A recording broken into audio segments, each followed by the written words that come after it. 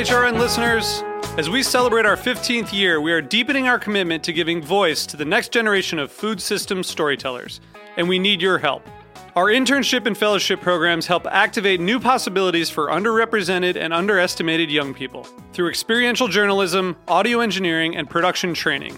Through these unique programs, HRN helps food equity stewards build essential workforce readiness skills that expand their potential and foster economic mobility. Please consider supporting these critical programs. And with a minimum donation, you can be entered to win a dinner for two at an amazing restaurant in one of 8 cities and tickets to a concert at a great venue in one of those cities. We have incredible partners across the country who have donated, as they also share our passion for helping to educate the next generation of food systems storytellers. Check out heritageradionetwork.org/15 to donate and enter to win today. That's heritageradionetwork.org/15 to donate and enter to win today. And make sure you donate before March 31st. Thank you. You're listening to Heritage Radio Network. Since 2009, HRN podcasts have been exploring the wide world of food, beverage, and agriculture. Learn more at heritageradionetwork.org. This episode is brought to you by Route 11 potato chips. Made with a secret recipe and superior ingredients, their mission is to make an outstanding product in a safe and clean environment. To learn more, visit rt11.com.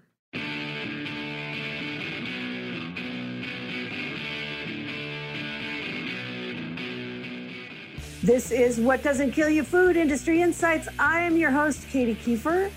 And today we're going to be talking with Tom Philpott, one of my very, very favorite guests. I'd like to have Tom almost every week if I could, but I know that isn't right, so I don't. But I mean, really, honestly, he is the best. So Tom is, in case you're not familiar, he is the food and agriculture reporter for Mother Jones magazine, and he is also the author of Perilous Bounty: The Looming Collapse of American Farming and How We Can Prevent It. That's a must-read, people. A must-read, now in paperback.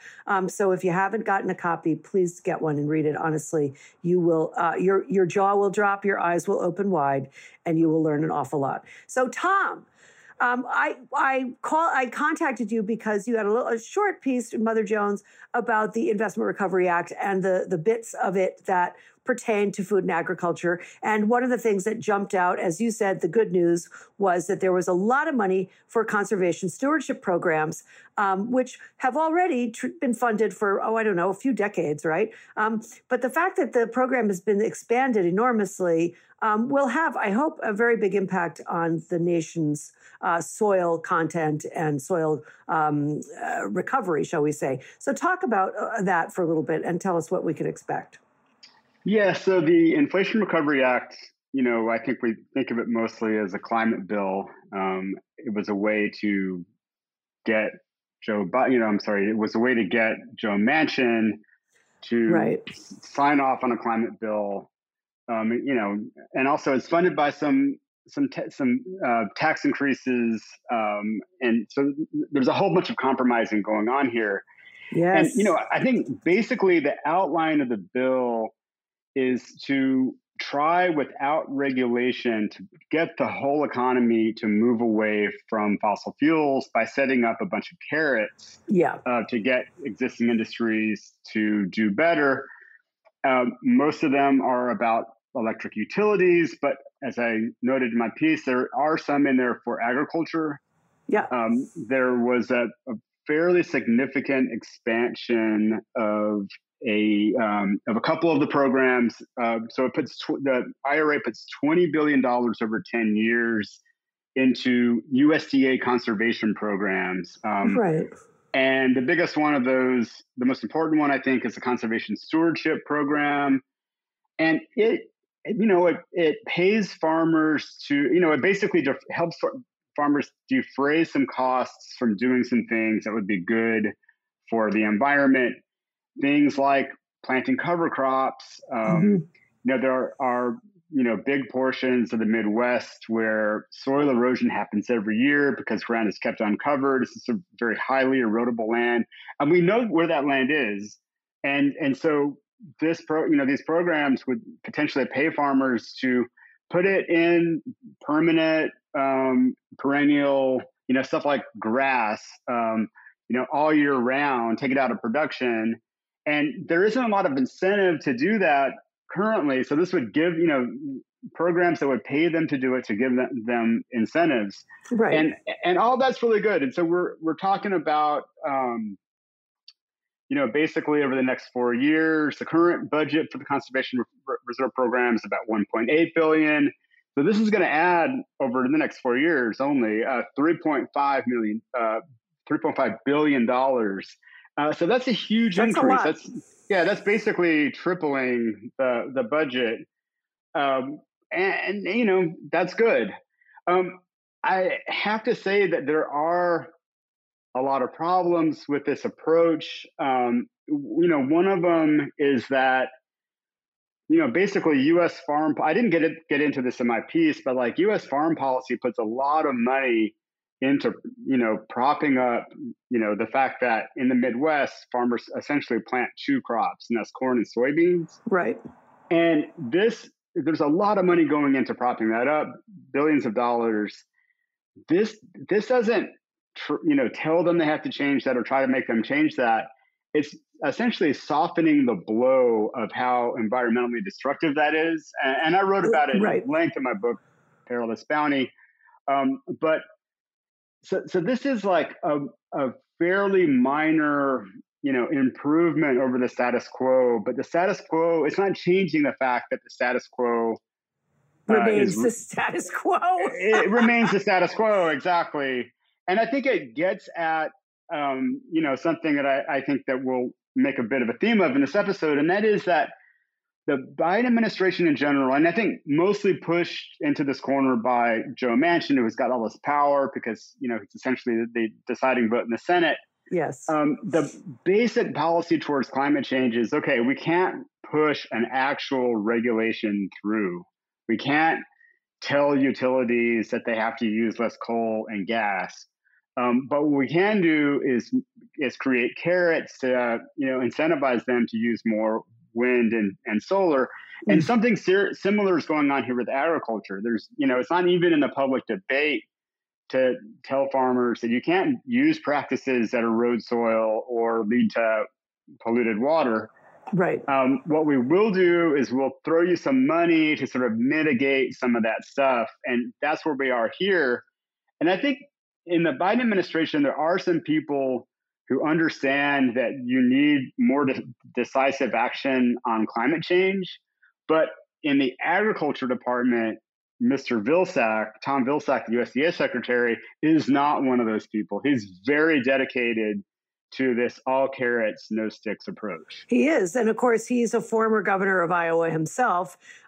So corn and soy are a big part of that economy. And he certainly isn't going to do anything that's going to change that status quo. Let's talk a little bit about the fact, because I really want to get to this partnerships for climate smart commodities. But I do want to address another thing that was that you brought up in your piece. It looks like Black farmers or people of color will finally get the assistance that was promised to them in the American Rescue Plan, but which was then thwarted by lawsuits that alleged, quote unquote, discriminatory racial preferences. I'm not even going to touch that. It's so insane. Explain how the roadblocks have been averted, and then also talk just for a minute about some of the history of racial discrimination in terms of loans and land grabbing and, an inability to secure title to your land. Because I don't think that many Americans are really aware of just how many decades, if not centuries, this bias against people of color in farming has been going on. And then also, and of course, I asked the multi-part question. I'm such an idiot. But but the USDA has a long history of discrimination. So I, sort of tie those threads together for us. Would you, Tom? Sure. So yeah, it is. I've done a couple of articles in the past couple of years on this, and it is a really shocking story. It's sort of worse. It's one of those things that's, when you look at it deeply, it's worse than you think. Yeah. And what the situation is, basically the Civil War ends, slavery is over, the Southern landholders have been, farm owners have had their labor liquidated, their chattel labor liquidated. Right. And so there's this potential to address just the horrific crime of slavery. There's this potential to basically as reparations for that, right then and there in 1865, to grant land to formerly enslaved people. And in fact, that actually, as everyone knows, that happened in 1865. The whole 40 acres and a mule order was really a massive tract of land, basically from, some distance from coastal Georgia, all the way down to central Florida, was going to be, 40-acre plots given to formerly enslaved African Americans. And it wasn't even going to be the only bit of land reform that happened. It was just sort of the first part of it. And of course, Lincoln gets assassinated. The guy who takes over is a, just very pro-slavery figure. And Reconstruction, this is a centerpiece of Reconstruction. He sets about gutting Reconstruction, basically from the beginning. So that never happened. But really by miracle, freed slaves in the post-Civil War era built up over the next 60 years pretty substantial land holdings. And it was basically people banding the resources together, forming cooperatives, helping each other out. Yes. And this is through the period of like the just KKK and just brutal That's right. Racist backlash against them. And so you get to 1920 and Black Americans own, now I don't have the figures right in front of me, but over 100 million acres of farmland, around mid-1920s. Right. And what happens then, and I think this is the part of the story that often gets lost. So what the decades to come are the decades of the industrialization of agriculture, right? The scaling up, the switch from, horse-powered plows to mechanical tractors powered by gasoline and later diesel, and buying expensive hybrid seeds, using a lot more chemicals, fertilizers, pesticides. So the U.S. farm system is in this period of scaling up, and the USDA was right in the middle of that. And so what the USDA is promoting that, and what they're doing is they're giving lots and lots and lots of loans to farmers that are guaranteed by the federal government, saying, borrow this money, buy these seeds, invest in these pesticides, invest in this tractor, scale up. If your neighbor's going to sell out and doesn't want to do this, then, you buy their land and scale up. And so this process is happening, but the USDA, so most of this African-American owned farmland is in the U.S. South. And the USDA is very, it's farm, the farm loan programs of the USDA are very localized. There's county offices. That's right. And these county offices systematically shut out African-American farmers. Right. And so what happened, so the USDA has got its fingers all over this. And so if you're an African-American farmer, suddenly your neighbor, their yield is skyrocketing because they've been able to use these industrial means to grow their food. So prices for commodities are plunging. You can't compete on price. You're getting undercut. You can't make your costs. You try to go get a loan to get your tractor, and they won't even listen to you. Right. And so what you get starting around 1930 is this systematic dispossession of farmland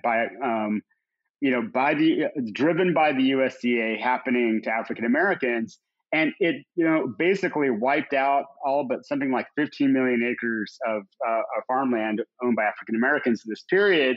Incredible. And it's a double crime, because not only was this land taken away, but this very land exploded in price. So if you're a white family who has, owned land in Iowa or someplace like that for over 100 years, and you've financed your way into getting more and more land, you have a bigger piece of land, you're now sitting on an investment, basically an asset that's worth millions and millions of dollars. Mm-hmm. You can use that to fund your kids' education. You can use it to fund your vacation to Florida or your second home in Florida. Sure. All these things, basically investing in things that create more wealth. And this is completely taken out from under African Americans in this period. And so that kind of gets us up to date with the story. Making a long story very short, but basically with this crime in mind, this sort of systematic dispossession, there had been a movement in the past couple of years to get debt relief to present day existing African American farmers, the remnant who are able to hold out in this sort of century long dispossession. And so a lot of folks have they've got debt under not very good terms from the USDA. They got smaller loans. They've had trouble paying them off. Various farm crises. We were in a really brutal farm crisis, Sure. as during the pandemic. Yeah, of course. And also in the years leading up to the pandemic, just low commodity prices. And so Cory Booker comes up with this broader plan called the Justice for Black Farmers Act that included an incredibly ambitious bill. Never got anywhere in the Senate, but Right. it included $5 billion in debt relief for Black farmers. That later got into one of the COVID relief bills of 2021. It passed. It was going to happen in 2021. Black farmers were told you're going to get your debt, or at least a big portion of your debt, wiped out this year.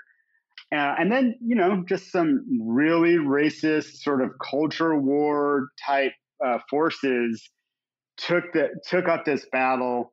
And, we're basically like, white farmers are being discriminated against. Yeah. Here's $5 billion that you can't get your paws on. And they drummed up this sort of culture war and launched a bunch of lawsuits. And a couple of those lawsuits, they did. I have a piece on this. They did a really good job of venue shopping, finding sympathetic, Trump or George W. Bush appointed judges, and basically got these programs frozen. And so this debt relief was, has been frozen ever since, and causing just incredible frustration in this community. And so, Booker has been working on a solution to it. And he got in, by the skin of his teeth into this Inflation Reduction Act. He got in a total of $5 billion that will go to debt relief for, I think the language is socially disadvantaged farmers. And so basically what they did was they took racial language out of the equation and just made it about socially disadvantaged farmers. And that there is a big overlap between Black farmers and socially disadvantaged farmers, just, people really behind on their debt payments. And so a big portion of this $5 billion will go to African American farmers. And from what I've heard and talking to people, it is gonna, it's not vulnerable to legal challenge. And in fact, Stephen Miller, just the terrible White House aide to President Trump, who was responsible for a lot of his really awful immigration policies. He started a 501c4, after 2020, and he has been driving these lawsuits. And he basically declared victory when this came out. Like, we got, it's no longer, directed towards African American farmers. And so I think it's actually going to happen. It leaves in its wake an incredible amount of frustration and dissatisfaction among a lot of Black farmers. But I leave, thinking that it's probably the best that could be done. I mean, this is something that, if these rulings had been appealed and had gone to the Supreme Court, it's very easy to see that the current Supreme Court siding with these Absolutely. people. And, it's just, it's like shooting fish in a barrel, Katie. Like if you want to, like to haul out, it's just some farmer from Missouri who feels like he or she has been, some, white farmer from Missouri who claims to have been discriminated against. You can go on the Environmental Working Group website and just look up how many subsidies they've gotten over the years. I know, right? And there's also a lot of great research on, basically how the USDA farm programs, I mean, now I'm talking about not just loans, but, subsidies, direct payments. Subsidies, yes, absolutely. Conservation programs. These are all captured by white farmers at a rate of something like 97, 98, 99%. So it's just a ludicrous case that this little pot of $5 billion, is somehow discriminating against. My favorite thing was Fox News did a piece, a segment at this farm in Missouri, and it was this couple, and they were just complaining about how they were being, pushed out of this, and they're literally standing behind these giant combines, like worth hundreds of thousands of dollars. Oh yeah.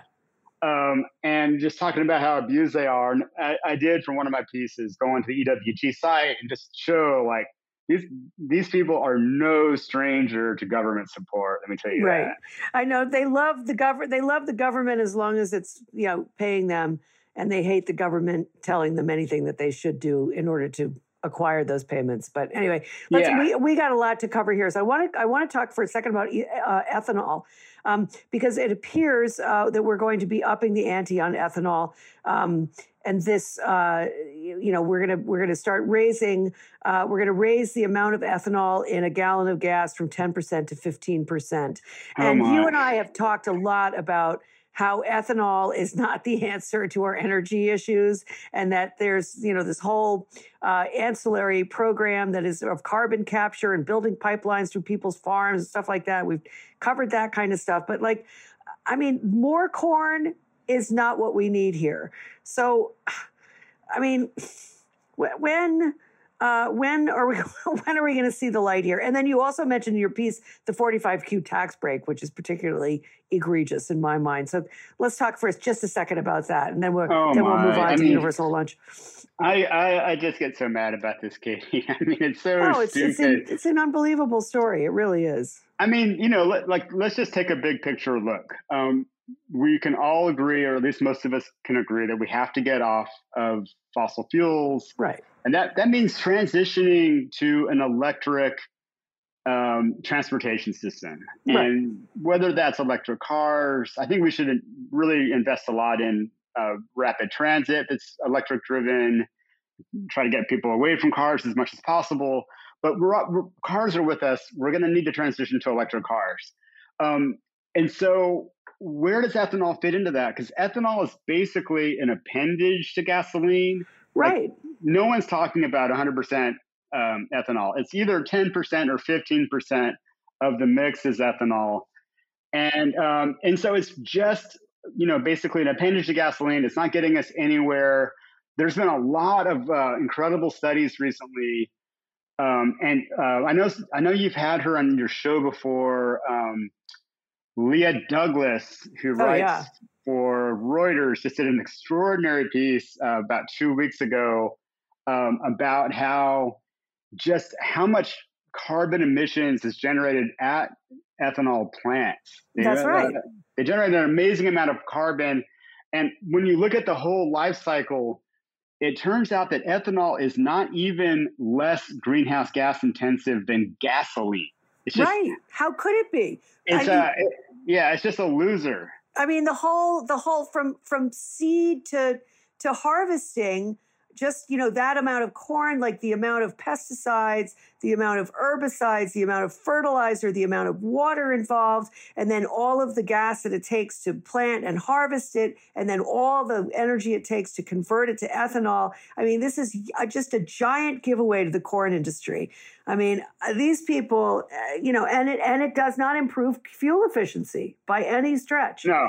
So, in fact, we should say that a gallon of ethanol contains 2/3 the energy of a gallon of gasoline. Right. And so we are reducing, we're reducing mileage when we use ethanol.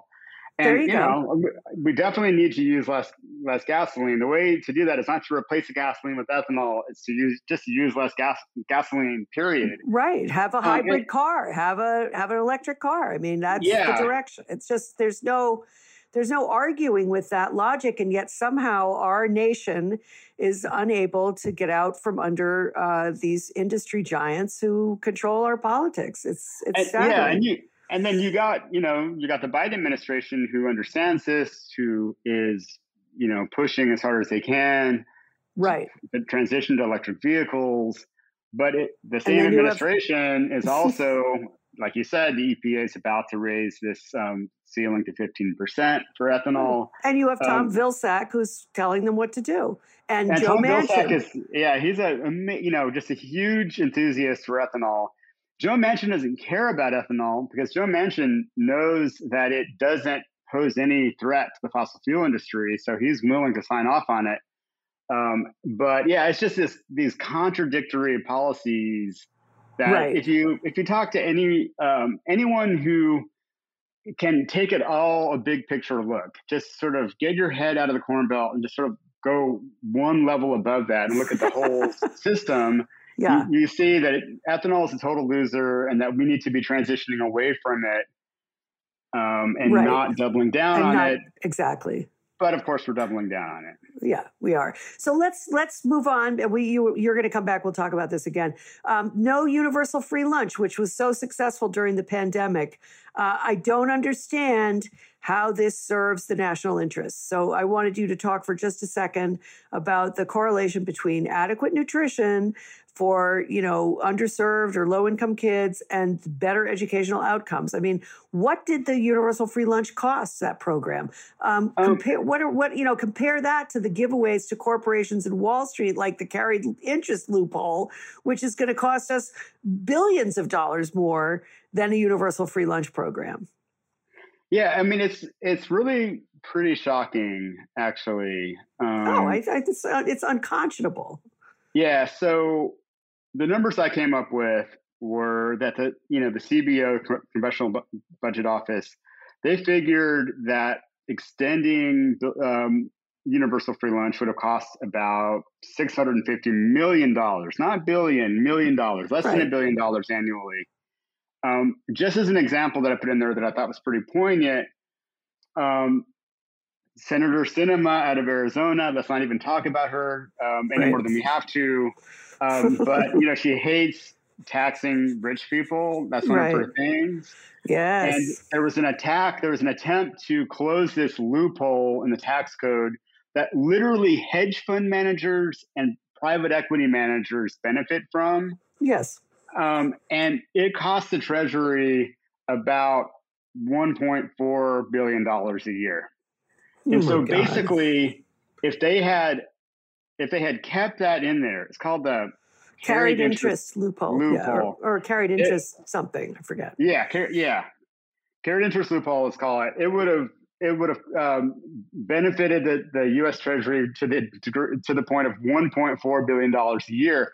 In other words, it could have funded twice what it would have cost for universal free lunch. Right. So absolutely stupid. That is literally taking food out of the mouths of kids and putting it into the bank, sort of converting it into money and putting it into the bank accounts of these filthy rich people. I mean, come on. But let's talk a little bit about the current system and why I think universal free is so important. So as most people will know, we have a system now in public schools where there's 3 tiers. You pay full price, right? You get a reduced price, or you get free lunch. And to qualify for free lunch, you have to show your family makes a certain low level of income, that maybe there's some government programs that you already qualify for. And that creates this incredible stigma. And, this has been going on since I was a kid. I'm 55 years old. When I was in public schools in the 70s and 80s, it was the same thing. Yep. And so, the free lunch kids, I didn't stigmatize them, but we knew who they were. Yeah, the guy doesn't have to pay. And it's just, horrific for those kids. We've seen, this didn't happen when I was a kid, but we've seen this thing of lunch shaming, and that's kids who are on the reduced program who don't have money to pay it, and so their cafeteria in their school just lets them go through, but it's building up a ledger of debt every time they do it. That's right. And then sending their parents threatening letters, and then giving them special lunches that are different from everyone else, that are really basic. Here's what you get because you have debt. I mean, it's just it's unbelievable. It's incredible. It's a sign of a very cruel society. Absolutely. We had an incident here in Warwick, Rhode Island, about a year and a half ago, in which there was a huge amount of lunch debt, and the guy who runs Chobani heard about this on the news, and he paid the debt for every single family. He just paid the school. And it brought the whole system sort of into stark relief for, the American consumer, especially for, middle-class people who probably don't have any awareness of this. But it really made it clear that this is just not something you can do. I mean, the kids who were on the reduced lunch who had debt were getting peanut butter and jelly sandwiches, and that was it. And a bottle of water. I mean, it was like really, not nutritious food, not enough food.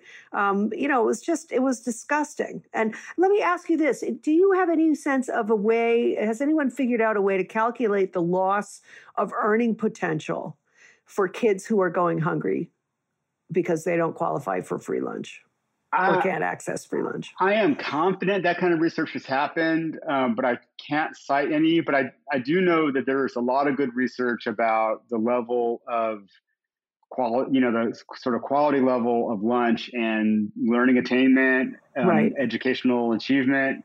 There's really solid research on that. So this is something that's been studied, and this investment of an extra less than $1 billion a year would deliver benefits to society. But I want to bring up another aspect of it, because I went to my beloved elementary school, Pecan Springs Elementary School in Northeast Austin, in 2019. I visited there, and I did a podcast segment for the late and lamented Bite podcast. So Austin, it turns out Austin has this really progressive, smart lunch director named Annalise Tanner. And she's just really, really good at figuring out how to get the best quality food on the table for these public school kids.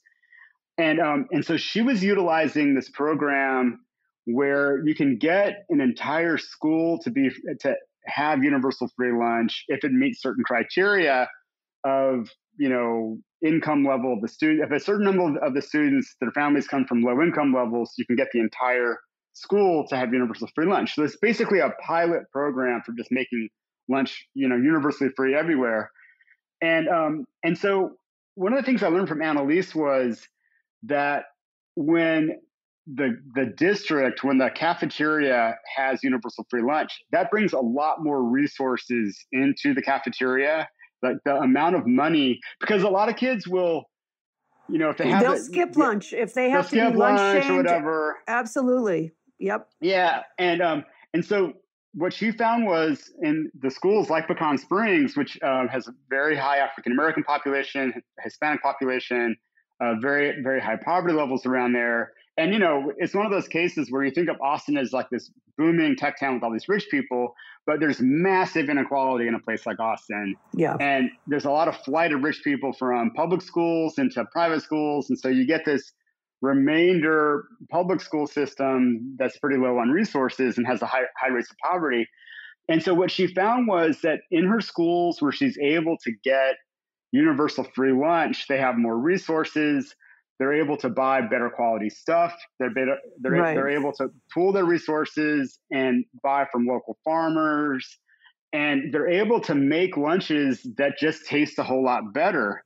Right. And, I remember when I was a kid, I was joking with her about how, we would have stuff like Salisbury steak, which is basically kind of a mystery meat. Yes. Or, reheated frozen pizza, stuff like that. And we didn't think so much of the school lunches back then. But she is serving like decent, humane food, like a very well done burrito is what we had on the day that I went there. It was like some nice carrots, and kids were actually eating it. This is like, I think it was fifth graders who were eating it on the day that I was there in the cafeteria. And there's no concept of lunch shaming. There's not this three-tiered system. And when someone like that, who's got her aesthetic of, let's bring quality to the fore here and not just try to cut costs, you can get, the start of a decent school lunch system in the United States. And so I was really excited during the pandemic when they moved to universal free. And it's just so disappointing that even with the Democrats having the presidency and the House and the Senate, barely, that we can't get universal free lunch through. I mean, it's just mind-boggling. It is mind-boggling, and it is incredibly short-sighted. I mean, if we don't want to sort of drop into, I don't want to degrade other countries, but we're basically lowering our national IQ by failing to serve children adequate nutrition. It's literally that simple. And, we already have a crappy educational system as far as I'm concerned. We've been starving it for the last 60 years or 50 years, since Reagan, basically. Everything is Reagan's fault. But you know what I mean? It's like, really, how low do we need to go in this country before we realize that we have made these massive policy blunders and that, feeding the rich and starving the poor is not the answer? We got to take a short break here. We'll be right back with Tom Philpott. We're going to talk about this incredible tripling of funding for the Partnerships for Climate Smart Commodities, and we're going to unpack what all of that means. So stay tuned. We'll be right back. This episode is brought to you by Route 11 potato chips.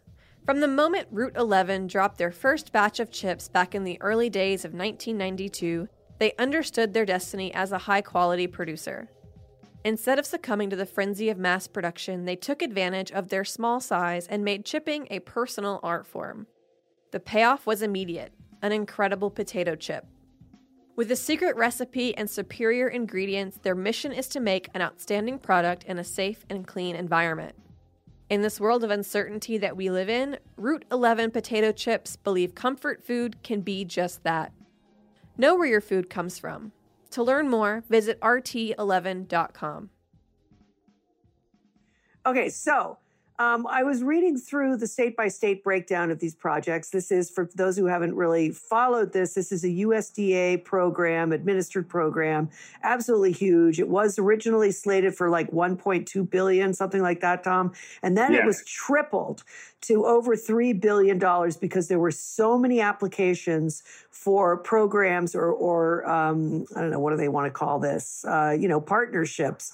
The interest was so enormous across the United States that they decided to award them a lot more money than they had originally. So I'm reading through these state-by-state breakdown, which everybody can do. You can go, look up this Partnership for Climate Smart Commodities. You'll go to the USDA website, and then you can pop onto the list of how each state, what each state is going to be participating in and what is important. So, of course, I looked right away at the state of Iowa, because Iowa is, drowning in hog waste, drowning in agrochemicals, stripped of topsoil, and has dwindling water supplies.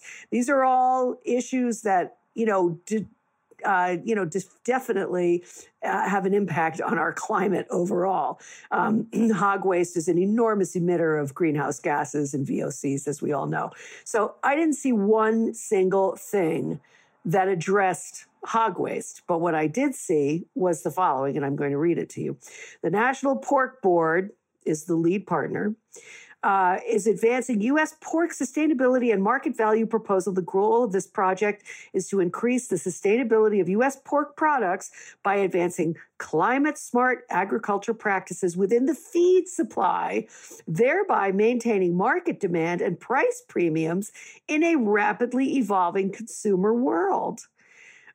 So what this looks like to me, and this also goes to Minnesota, Iowa, and Missouri, all three of those states, which are very much involved in pork production, and the production of corn and soy, the two primary feed ingredients for any hog thing.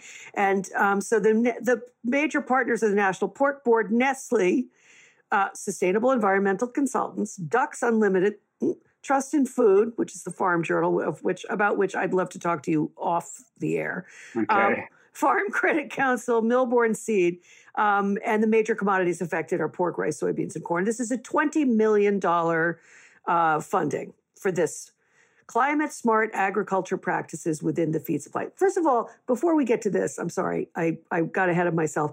What do they mean by climate smart commodities? We're talking about, like, how do you make farming corn, soy, pork, rice climate smart?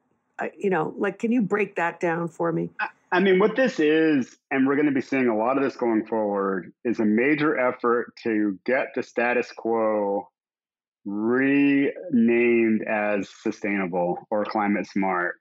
Right. And so basically to take current practices, which are extremely destructive, as you mentioned, and sort of market them as sustainable. Now, what I'm guessing is happening here is, the feed supply chain for the pork industry is corn and soybeans. Right. And I'm guessing it's throwing a little bit of money at stuff like cover crops and, strips of prairie grass where, soil's going to erode, where it erodes every year. These marginal things that are beneficial at the margin, but they're not going to stop the huge problems that are going on in that area, which include, as you mentioned, water pollution by just excessive amounts of hog manure getting dropped onto land and not being able to, they're putting so much on it, it doesn't soak up. Over application of fertilizers, over application of other pesticides and stuff like that get into the water and make the water in that area a total nightmare. Yeah. There may be some very marginal improvements in that stuff, but it is not changing the overall equation. But what it is doing is putting the USDA stamp on it as climate smart, and lining some folks' pockets with this $20 million. It really isn't going to be doing much. And I think that the broad context for this, Katie, I did a piece last year on this. So European Union is doing this thing called, what is it called?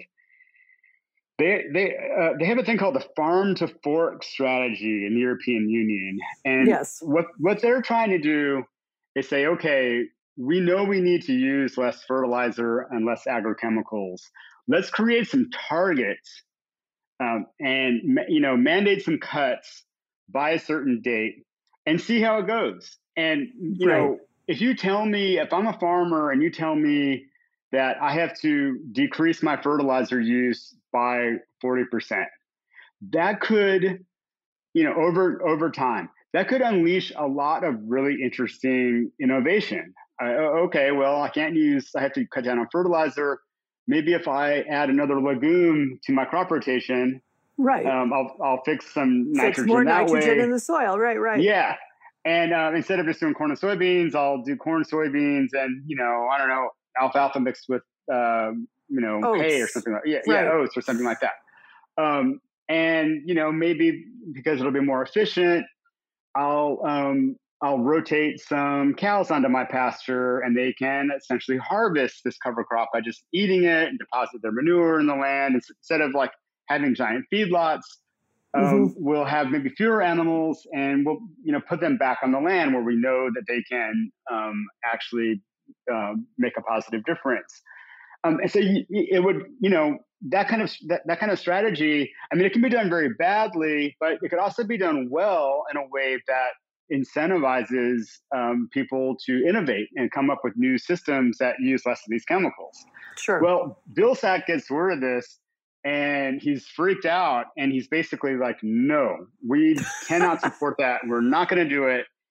And he, starts this movement of other countries who are going to band together and say, we're not going to do the farm to fork strategy. We're going to not regulate at all. We're going to get to net zero in all these other ways.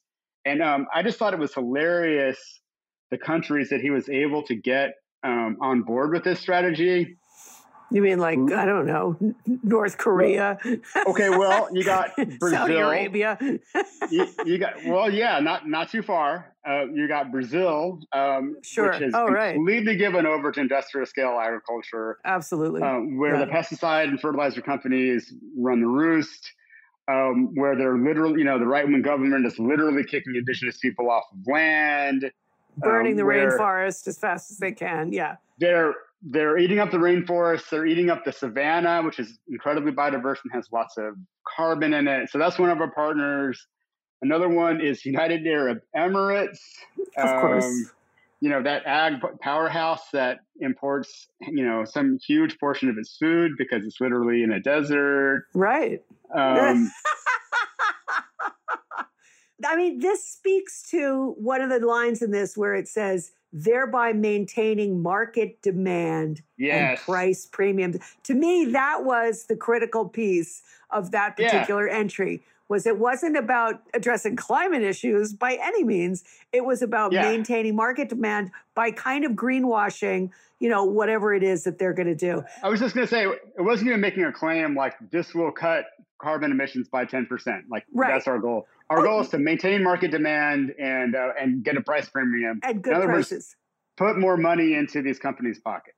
Here's another one that just blew my mind. And then, for people who were listening earlier, it goes back to the discussion we had about ethanol. The GEVO, whatever that means, Climate Smart Farm to Flight program. This project aims to create critical structural market incentives for low carbon intensity corn. I don't know what that is, as well as to accelerate the production of sustainable aviation fuel to reduce the sector's dependency on fossil-based fuel. This project includes an immediate market opportunity to sell climate-smart, low-climate impact corn. So the lead partner is GEVO. I guess that's an agro, biz, a corn biz. And the major partners, Southwest Iowa Renewable, Google, Farmers Edge, Earth Optics, South Dakota State University, Yardstick, HH Ag Services, AgSpire, Prairie Food, it goes on and on. And then that gets $30 million, and the major commodity is corn. Have we not established that corn is not the answer? We're not going to be able to fly freaking planes on corn. I'm sorry. I mean, I don't know what this low carbon intensity corn is. I've never heard of that before, but I'm guaranteeing you that this is never going to fly. Forgive the pun. I mean, the idea of ethanol as aviation fuel is sort of like the next frontier, because as we, everyone agrees that U.S. per capita gasoline demand is going down. There is a very probable EV revolution, electric vehicle revolution, about to happen. And so they know that they have got to figure out another story besides, ethanol is great for your car. And so they are dangling on the horizon that by some technological breakthrough, ethanol can somehow become an aviation fuel. And, there's some big obstacles because as I was saying before, a gallon of ethanol has about 2/3 the energy in a gallon of gasoline. There you go. And aviation fuel's got to be really dense. And so it's just sort of like figuring out some technology to make this stuff denser and more energy rich. And I don't know the answer to getting aviation off of fossil fuels. I've read articles that suggest that maybe electric aviation might be viable at some point. But I highly doubt the answer is going to be corn-based ethanol. I mean, it's just not. And I think people know that. I think, I don't think this is something that is like this great revelation, but I think the industry is pretending like, don't worry about when EVs take over because we'll have this whole other huge market of aviation biofuel. But I think it's just a total fantasy. Yeah. I mean, it's certainly not anything that you and I are going to see in our lifetimes, I don't think. If we have enough topsoil left to grow enough corn to power engines, we're not going to be, we're not going to be able to do anything else. I mean, we won't be growing any animals because we won't. I mean, the whole thing just is, it shocked me. I'm going to say that. And then one more I wanted, and then we can talk sort of about some of the better parts of this program. I mean, there were some great things in this. There was a lot of money for organics and for, what they call sustainable beef production. I have no idea what they mean by that. But anyway, but my last one was Climate Smart, which is an acronym for Scaling Mechanisms for Agriculture's Regenerative Transformation. This project, This project will reach across 28 states and aims to catalyze a self-sustaining, market-based network to broaden farmer access, scale adoption of climate-smart practices, and this was highlighted I highlighted this, sustainably produce grain and dairy commodities with verified and quantified climate benefits. The price tag on this one is $90 million. I, first of all, want to know who is verifying, who is quantifying, and how are they doing it? I mean, we can't even figure out how to measure carbon capture, like with the old cap and trade boondoggle. You know what I mean? Like like all of this stuff, I read through these things. I'm just like, wow, who wrote this? Because none of it seems real to me. I mean, I don't understand. Like, it's not, these words, it's word salad to me. I mean, honestly, self-sustaining market-based network to broaden farmer access. What? Yeah. I mean, it is very Vilsack. I think we can agree on that. Yeah. And when you start talking about dairy, and this is also probably true, not the program you mentioned about hogs and their feed stream, right? But when you start talking about dairy and meat, it doesn't take long for you to start getting into the whole thing about methane digesters. Right. Sure. And so, these are obviously dairy and hog production are very methane intensive. And a big reason for that is the giant amount of manure that gets captured in these lagoons and then is sprayed on fields. And so the industry answer, Tom Vilsack loves this, is, okay, instead of having one lagoon, bear with me here, have two lagoons. And over the first lagoon, we'll put a, tarp, essentially, like a cover. Yep. Oh, I've seen them, yeah. Mm-hmm. And we'll harvest the methane from this. So we'll go into the natural gas stream. And then once that's done, we'll take that manure and pipe it over into the next lagoon that is open pit, just like it always used to be. And we will spread that manure. We'll way over apply that manure onto land and create all kinds of problems. And so they act like it's the solution because you're taking the methane and, sort of upcycling it. You're burning it as a energy source, which does, that's better than letting it drift off into the atmosphere as methane, which is a very hot, heat trapping greenhouse gas. But the problem is that you've concentrated the manure that's left over. It's got higher levels of ammonia. It's even stinkier because you've concentrated it. Yeah. And it's maintaining all of these problems that it has, that it gives communities who live nearby these things when they're spraying this stuff and they're over applying it, it gets into water. It gets into literally the mist from it gets into people's homes. All manner of health issues. Absolutely. Oh, it's very, very dangerous. All manner of problems, respiratory issues. And then there is this whole thing with, basically when you capture that methane, what you do is you purify it, and then it's essentially the same as natural gas, and it goes into the natural gas stream. Yeah. And that sounds great. It sounds like, we're taking this thing that was a heat trapping gas with 30 times the heat trapping power of carbon and turning it into natural gas so we can burn. But the problem is that we know that we need to burn a lot less natural gas, and natural gas is not just benign fuel. There are methane leaks at every, part of the production process. Methane is a really big greenhouse gas emitter. And so it is maintaining this reliance on natural gas at the very minute that we're trying to get off of natural gas.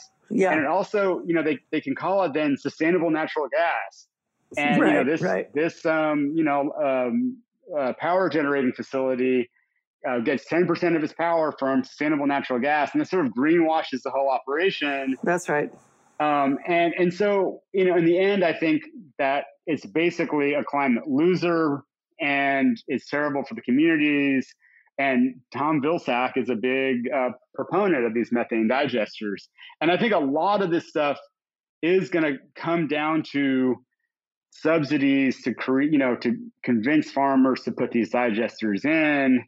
And, it's when a dairy executive like Vilsack was before he became USDA chief again, when they say we're going to get to net zero by 2050, what they mean is we're going to have methane digesters on every dairy.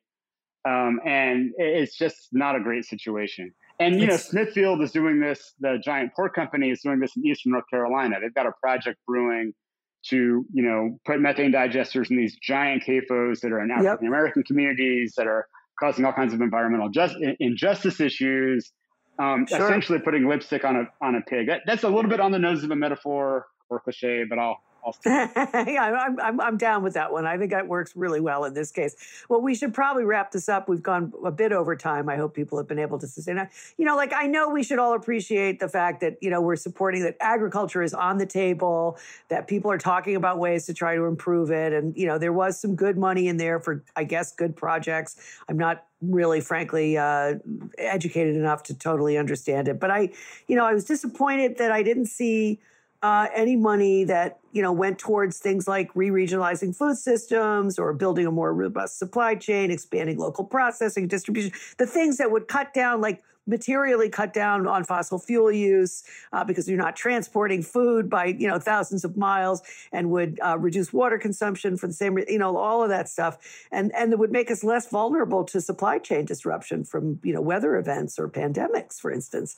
So I just, it's just sad to me that taxpayers are funding these massive influxes of money to essentially prop up industries that are, making enormous profits at the expense of all the rest of us. And that's very discouraging, particularly, given that we are really at this kind of critical moment in our history, in our evolution as humans on the planet. So, right. Anyway. As we're recording this, the massive storm hit the coast of Alaska and caused all kinds of flooding and damage. Did you see the photographs of the typhoon in Japan? Massive, oh my God. Massive storm hit Puerto Rico. The country's without power yet again. Some huge portion of Pakistan is underwater. That's right. And this is the kind of dithering we're doing with climate policy in the United States. It's pretty disappointing. It's pretty disappointing. Well, on that note, and I hate to be a Debbie Downer here, but that's what it is, folks. Tom, thank you so much. Come back soon. It's always a great fun to talk to you. You're so knowledgeable. I really appreciate your time. We'll see you next week, folks. And thanks for tuning in. Thanks to my sponsors. So long for now.